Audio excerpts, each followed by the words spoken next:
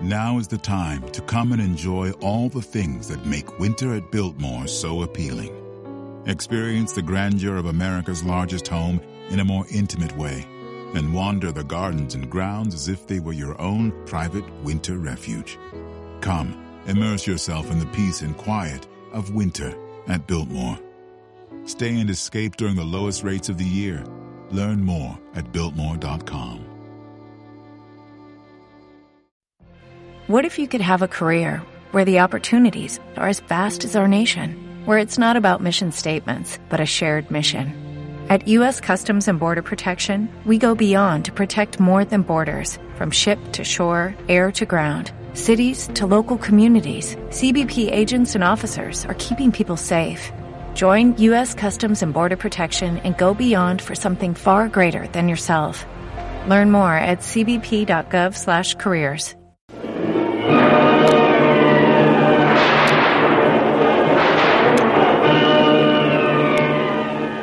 Presenting the adventures of Jungle Jim.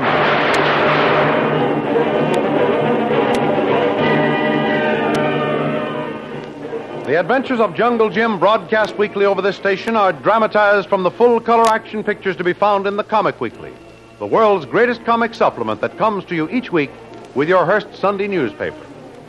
Join the 11 million adults and 6 million youngsters who make their weekends more enjoyable reading the world's greatest comic and adventure pictures by the world's best artists, featured in every issue of the Comic Weekly, which is now bigger and better than ever, for there are 2 big additional pages of comics in the Comic Weekly. Insist on the Sunday newspaper that brings you the Comic Weekly.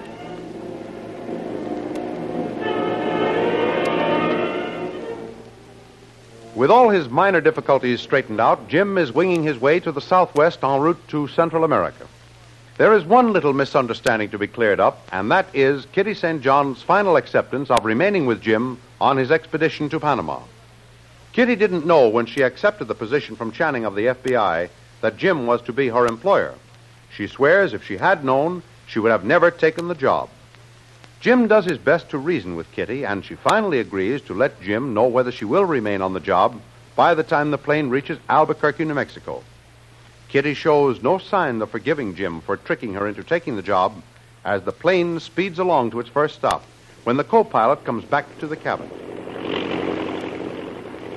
We'll be in Albuquerque in about 10 minutes, Mr. Bradley. We'll be on the ground for about 20 minutes. Our office has notified us there's an urgent telegram waiting for you. The boy will deliver it to you at the door when we land. Okay, thanks very much. Certainly been a swell trip so far. Glad you're enjoying it, Mr. Bradley. Well, Kitty, you heard what the co-pilot just said. We'll be in Albuquerque in 10 minutes. I heard him all right. So, how about it? Remember your promise? You said I could have your decision when we reached Albuquerque. I know I did. But we're not in Albuquerque yet. And what's more, I still haven't completely forgiven you for that mean little trick you played on me. Oh, you certainly hold a grudge. Surely after this nice, restful ride, you've had plenty of time to think things over and let bygones be bygones. Well, Kitty, how about it? Is it a deal? Are you going to remain on the job? If I do, it won't be for your sake. The only reason I decided to stay at all is my respect for Mr. Channing. He went to great lengths to get me to accept the job, overlooked my ignorance of shorthand and typing, 2 essential requirements. I couldn't very well go back on him now. I should say not. Why, what would he think if he got a wire saying you had changed your mind and heading back to Frisco? It'd be embarrassing, to say the least. But we're not going to have to do that, are we, Kitty? No. I'll stay if it's only for Channing's sake. So you can rest easy. I'm in for the duration. That's swell, Kitty. A darn sensible attitude and a very, very wise decision. Now, look. We're dropping down and circling the field now. There's the airport over there to the left. We'll have a good chance to get out and stretch our legs. Oh, don't forget about that urgent telegram waiting for you on your arrival. Who do you suppose it's from? Oh, Channing, perhaps. Maybe canceling this little trip. Oh, no, it's nothing like that, Kitty. This little trip isn't going to be canceled for quite a little while yet. Maybe Channing warning us of some developments. But we'll find out in no time at all. We're heading into the runway right now. We'll be out there in a minute or two, and then we'll know what's actually in that wire.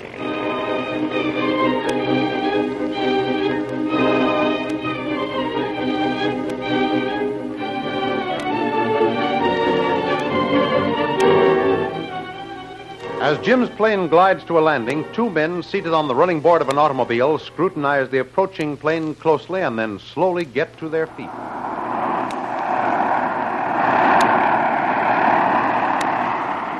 Yes, that's him, amigo. That's the gringo's plane coming in now. Well, I got to get going and finish that little job and get home for supper. Good luck, Pedro. I'll be waiting for you with a car, ready to give you a nice, fast ride home. All right, but don't forget, have the motor running.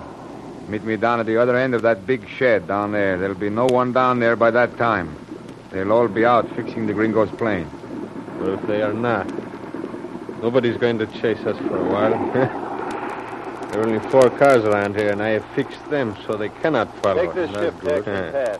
Once we get in the hills, amigo, we are safe, huh? Yeah. Hurry. Gringo's plane is landing. You don't want to miss him, Pedro, huh? Don't worry, Franco. Pedro never misses. He is as good as dead right now, amigo. As dead as that chicken that is home stewing in the pot. Yeah. Get the car started and move it down the far end of the building there, like I told you. You haven't much time. This little job of mine will be over in a few minutes. Don't worry about Franco. He'll be there to take you away. Now, you hurry up. Do job. Hey, look. Plane is stopped now. Good luck, amigo. They're getting out. There's the blonde senorita. Now comes the Hindu. That's right. And now comes the gringo. That's the man. I go now, Franco. As quickly and stealthily as a cat, Pedro slips across the roadway and disappears into the deep shadows of the big hangar. His right hand moves into his coat and eases the revolver in its shoulder holster. Silently, then, he awaits his unsuspecting victim, Jungle Jim Bradley. A few hours earlier in San Francisco, in one of the main business thoroughfares, a similar deadly ambush has been planned and executed. A tall, swarthy-looking individual strolls down the middle of the sidewalk, working his way through the crowds hurrying off to business. Beside the entrance to an alley between 2 buildings, a woman is selling flowers. She sees the tall, swarthy man approaching and moves toward him. Nice fresh flowers for your buttonhole? How about a nice red rosebud, eh? Wear a flower to work, mister. Oh, thanks. I don't wear them, my business lady. Lots of people you do business with wear them. How about this nice, pretty blue flower? Oh, thanks. Save that for somebody else. One of your best customers. Very well, I will.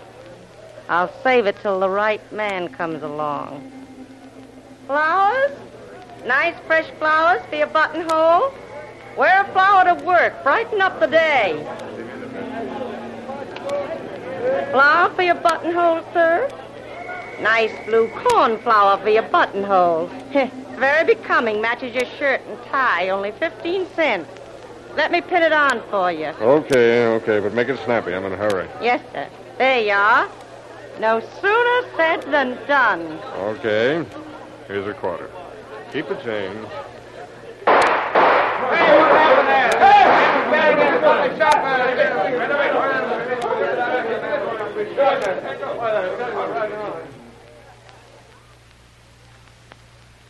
So this is the picture as I see it. Inspector Channing of the FBI had just come in from the airport. He was walking from the downtown terminal of the airline back to his office. Just before he reached the entrance to his office building, he stopped to buy a flower from the old flower woman. She pinned the blue flower in his buttonhole, and he started to walk away when he was cut down by a burst of shots from a .45 automatic. That's right. No one, not even the old flower woman, just a few feet away, saw anything. No one could say who fired the shots or where the murderer went. That's it, D.A. It's a typical gangster killing. It certainly is. There's been dozens of them in every big city in the country. Now, it's a few minutes before 9. Yeah? That narrow stretch of sidewalk is crowded with people rushing to work. 2 buses have stopped and unloaded. This G-man, Inspector Channing, stops long enough to buy a flower, as he's been doing every morning for a couple of weeks now. The mob that did the killing knew that. Sure they did. Triggerman knew it. He knew he could get close to his victim in that crowd and blaze away without hitting anyone else. As soon as the crowd heard the shots and see the G-man fall, there's a panic. People starting milling around, which gives the trigger man plenty of time and opportunity to slip through the crowd and make a clean getaway. Yeah. How soon after the shooting were your men on the job? Immediately. Traffic Officer Ryan was a half block away and came on the run. Patrolman Menzies was talking to a bank guard a few doors up the street, and both he and the bank guard came running. The radio patrol car pulled up in less than 3 minutes. By that time, the crowd had grown, and all the officers had their hands full. They managed to talk to several people who were right around the scene of the crime, but none of them were any use. They all told the same story. They heard the shots, saw the G-man slump to the sidewalk. No one saw anyone with a gun. Nobody remembers anything but a lot of excitement and panic. Now, what about this Gardenia Annie? Oh, she saw him, yes, but before the shooting. She was walking west. He was coming from west to east. She stopped, as she always does, sold him his flour, pinned it in his coat lapel, and went on her way. She'd taken maybe a dozen steps when she heard the shots, paid no attention for the moment, thought it was the backfire of a car. But when she heard screams and saw people running, she turned around and started back, pushing her way through the crowd. But she didn't have much luck. No. She nearly got upset and trampled on. Patrolman Menzies finally rescued her and got her story. And you're still holding her? No. No, he had no more to hold her on than anyone else in that crowd. She's back peddling her flowers up and down Market Street right now. You don't think she put the finger on him for some mob, huh? No. No, she's been around here for years. We've got her record. She's been selling flowers to the bankers, brokers, and businessmen for years.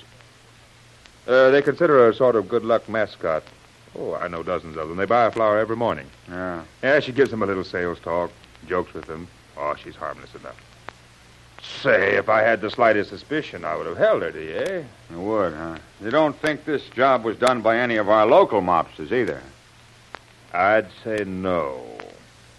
I'm bringing them all in for the lineup. The G-men want to look them over.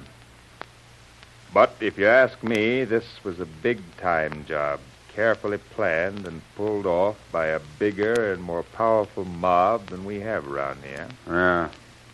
Our punks are dumb, but smart enough not to knock off a G-man. They know that spells plenty of trouble. Yeah. Well, get me a full report from the ballistic department, the coroner, and the officers and witnesses. Yes, sir. Send them all over to the FBI.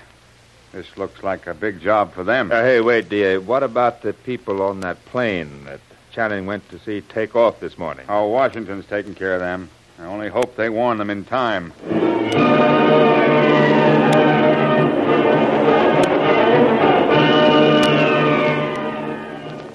And so the bullets of a cowardly assassin strike down the courageous Inspector Channing and cut short a brilliant career.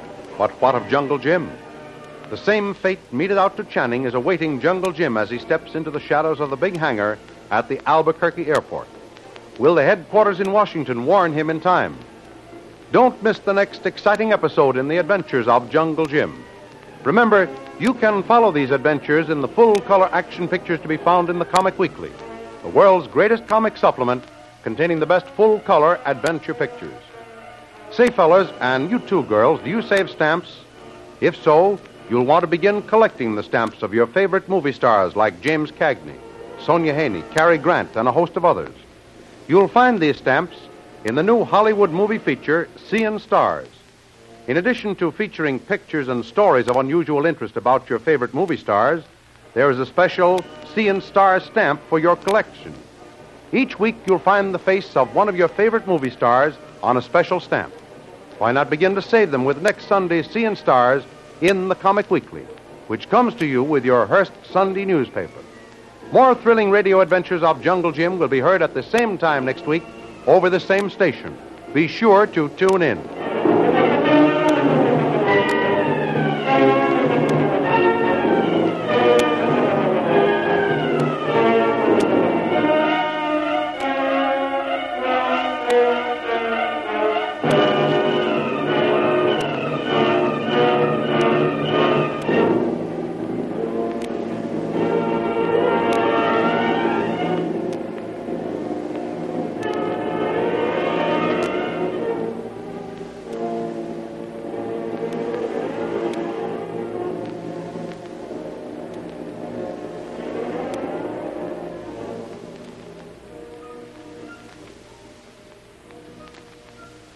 Why don't more infant formula companies use organic, grass-fed whole milk instead of skim? Why don't more infant formula companies use the latest breast milk science?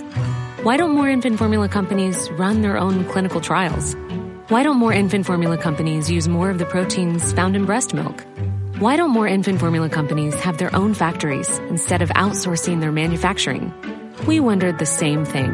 So we made ByHeart, a better formula for formula. Learn more at byheart.com.